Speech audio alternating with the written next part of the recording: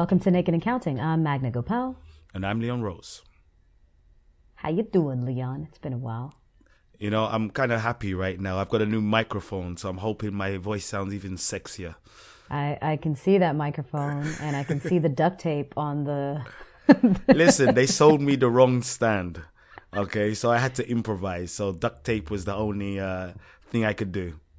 What were your improvisations with the previous microphone? Did you put a sock on it, or is that Listen, on the doorknob? We're not here to talk about my new microphone, neither my old improvised microphone as well.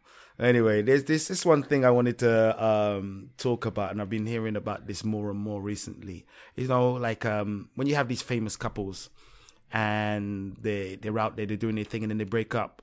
It seems like the girls disappear and the guys keep on going.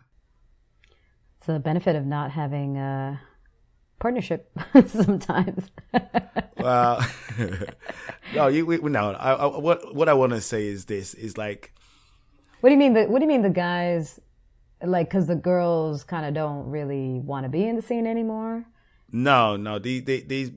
I'm trying to find ways of putting it out there without incriminating myself. Well, no, when I say incriminating myself, I haven't done this.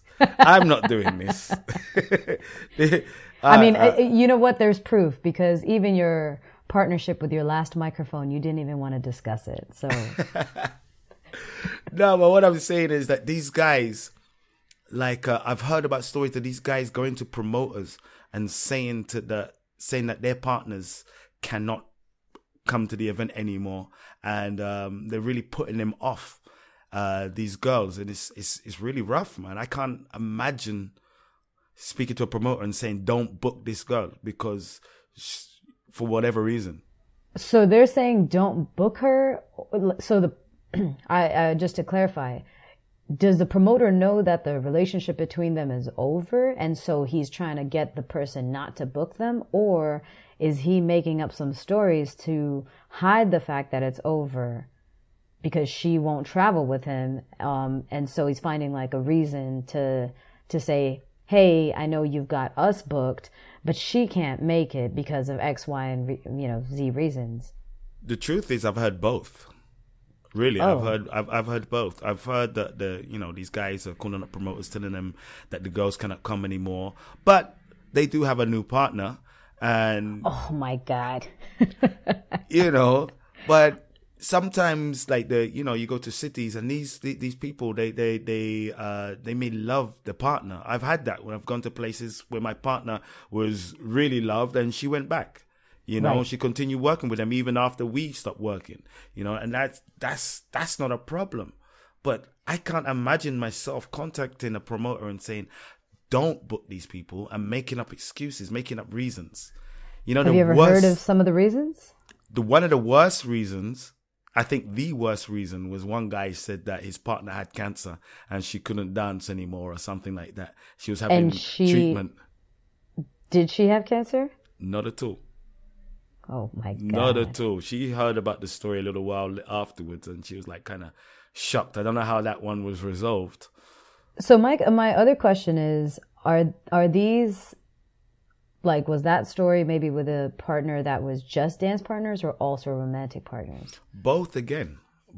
I've heard a lot of things about, couples that are together in and outside of the dance world. And I guess that can be quite emotional, that kind of breakup, because there's a lot of things going into that. So, when you break up with somebody and, you had some deep feelings, that love, there's a fine line between love and hate. Sure. And I think when you're still sharing the same social scene, yeah, that definitely doesn't help. It doesn't help at all. And it's even worse if one of the people has moved on quickly. Yep. That's probably the worst. Yeah, I've seen that. I understand how that one goes. I think the difficult thing with that is clearly that's like an ugly side of a person, right? Because if it's over, you should just let that shit go. Yeah, like basically. move on with your life. Let the other person move on with their life. and not try and sabotage someone else's career. But is it not worse when you're not in a romantic relationship and then you break up and then one of the people in that partnership is really trying to push the other one down? See, that's the problem, right? Because I feel like even in romantic relationships and in just business relationships, you kind of can't tell who someone is until shit hits the fan, unfortunately. Yeah. Right? Because when things are great, of course, everyone's in their best behavior. But it's only when things don't go as planned or what you expected or things end that you see their true character. Like, I remember actually, the story comes to mind of a partnership that the girl was getting booked and all this kind of stuff. And it was an ex-partner that was also at an event. And he had a very good connection with the organizer. And the girl was late for, I don't think if she missed a workshop. Oh, No. when you said late, I thought she was pregnant, so she... Nah, man. No, I'm trying to figure out if she missed a workshop or if she was late for a workshop. I don't think she missed a workshop. I think she was like late for a class or something. Yeah. And the ex-partner convinced the organizer to pay her less. What? Wow. Well, if she didn't do what she was contracted to do... Sure. So if she actually completely missed the workshop, I understand. But I don't think that was the case. I think she was just late and still taught a workshop. Yeah. And also, when it comes to things like that, there's penalties need to be prescribed in advance. You can't retroactively be like, oh, you know what? I decide that since you're late, I'm going to just chop your feet off, you know? Yeah. Like, you can't do that. But it was just the idea that the ex-partner saw it as an opportunity Wow. to go after the other partner. Wow, that's sad. It's really sad because it's like, there's enough bread out there that you don't need to be taking bread off of someone else's table. Yeah, definitely. And the reason why this comes to mind, the reason why I wanted to talk about this is because recently there's a couple of girls I've been talking to, and they're wondering how are they going to manage, because all of a sudden the next year the next year of bookings have disappeared. Basically, they're not there anymore. They're not open. No matter how they've talked to their promoters to let them know that they can still come, they can still do their obligation, they can still produce a show if necessary, but they cannot, because their partners have said that these girls should not be there. They've made up all kind of stories, and these promoters are going with them, and I really see that as something disgusting. I think there's multiple angles to take on that.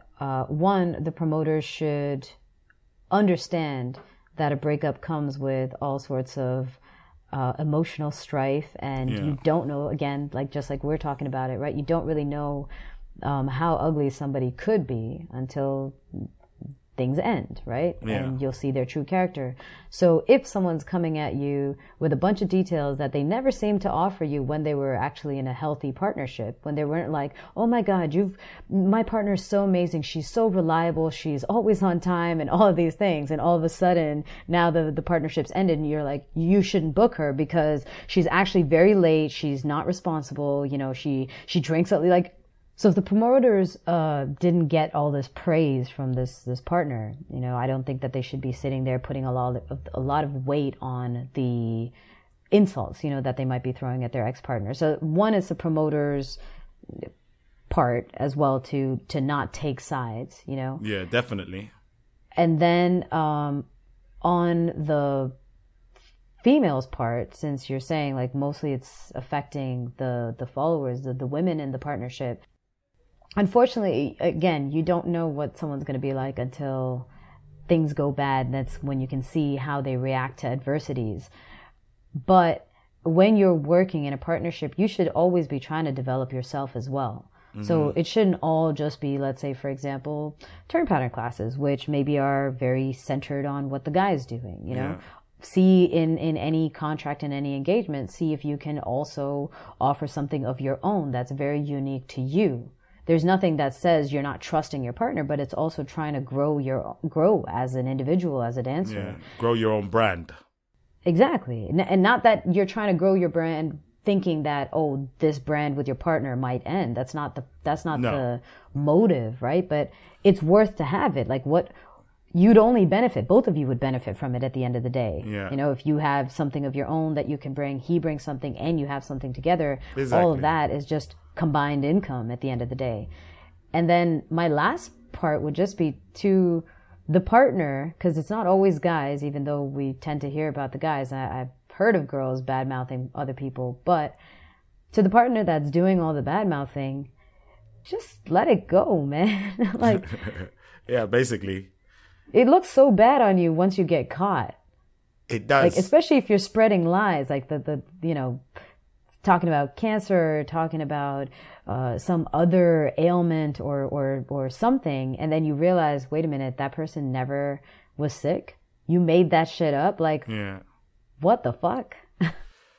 Yeah, there's a lot of arseholes out there, and you know, the problem with arseholes is that the pants come down at one point. What'd you say? I thought you were going to say, well, the problem with assholes is everyone has one. I'm like, that's true. But what did you say? I said... I don't even know if I want to know. The problem with arseholes is that the pants come down at one point. All right, this is, folks, our listeners, we'll have to work on that one. I feel like this was a deep, very deep, profound joke that Leon made. Some of you out there will get it. The arsehole becomes exposed. That's what I'm saying. Everyone's asshole is going to be exposed. Doesn't everyone have to take a poop? Oh my God, you just spoiled my whole thing. And it was sounding so good on my new microphone. And what sounded good? What are we talking about? Whatever I just said, I don't even remember anymore. It sounded so good. Something about arsehole sounding good on this microphone. Oh God. Wait, you put your asshole on the microphone? That's... Talking of microphones, ladies and gentlemen, why don't you use your microphone in your phone or any other microphone you may have to contact somebody and tell them that they should listen to this podcast? I'm out. Peace. Catch you on the next episode.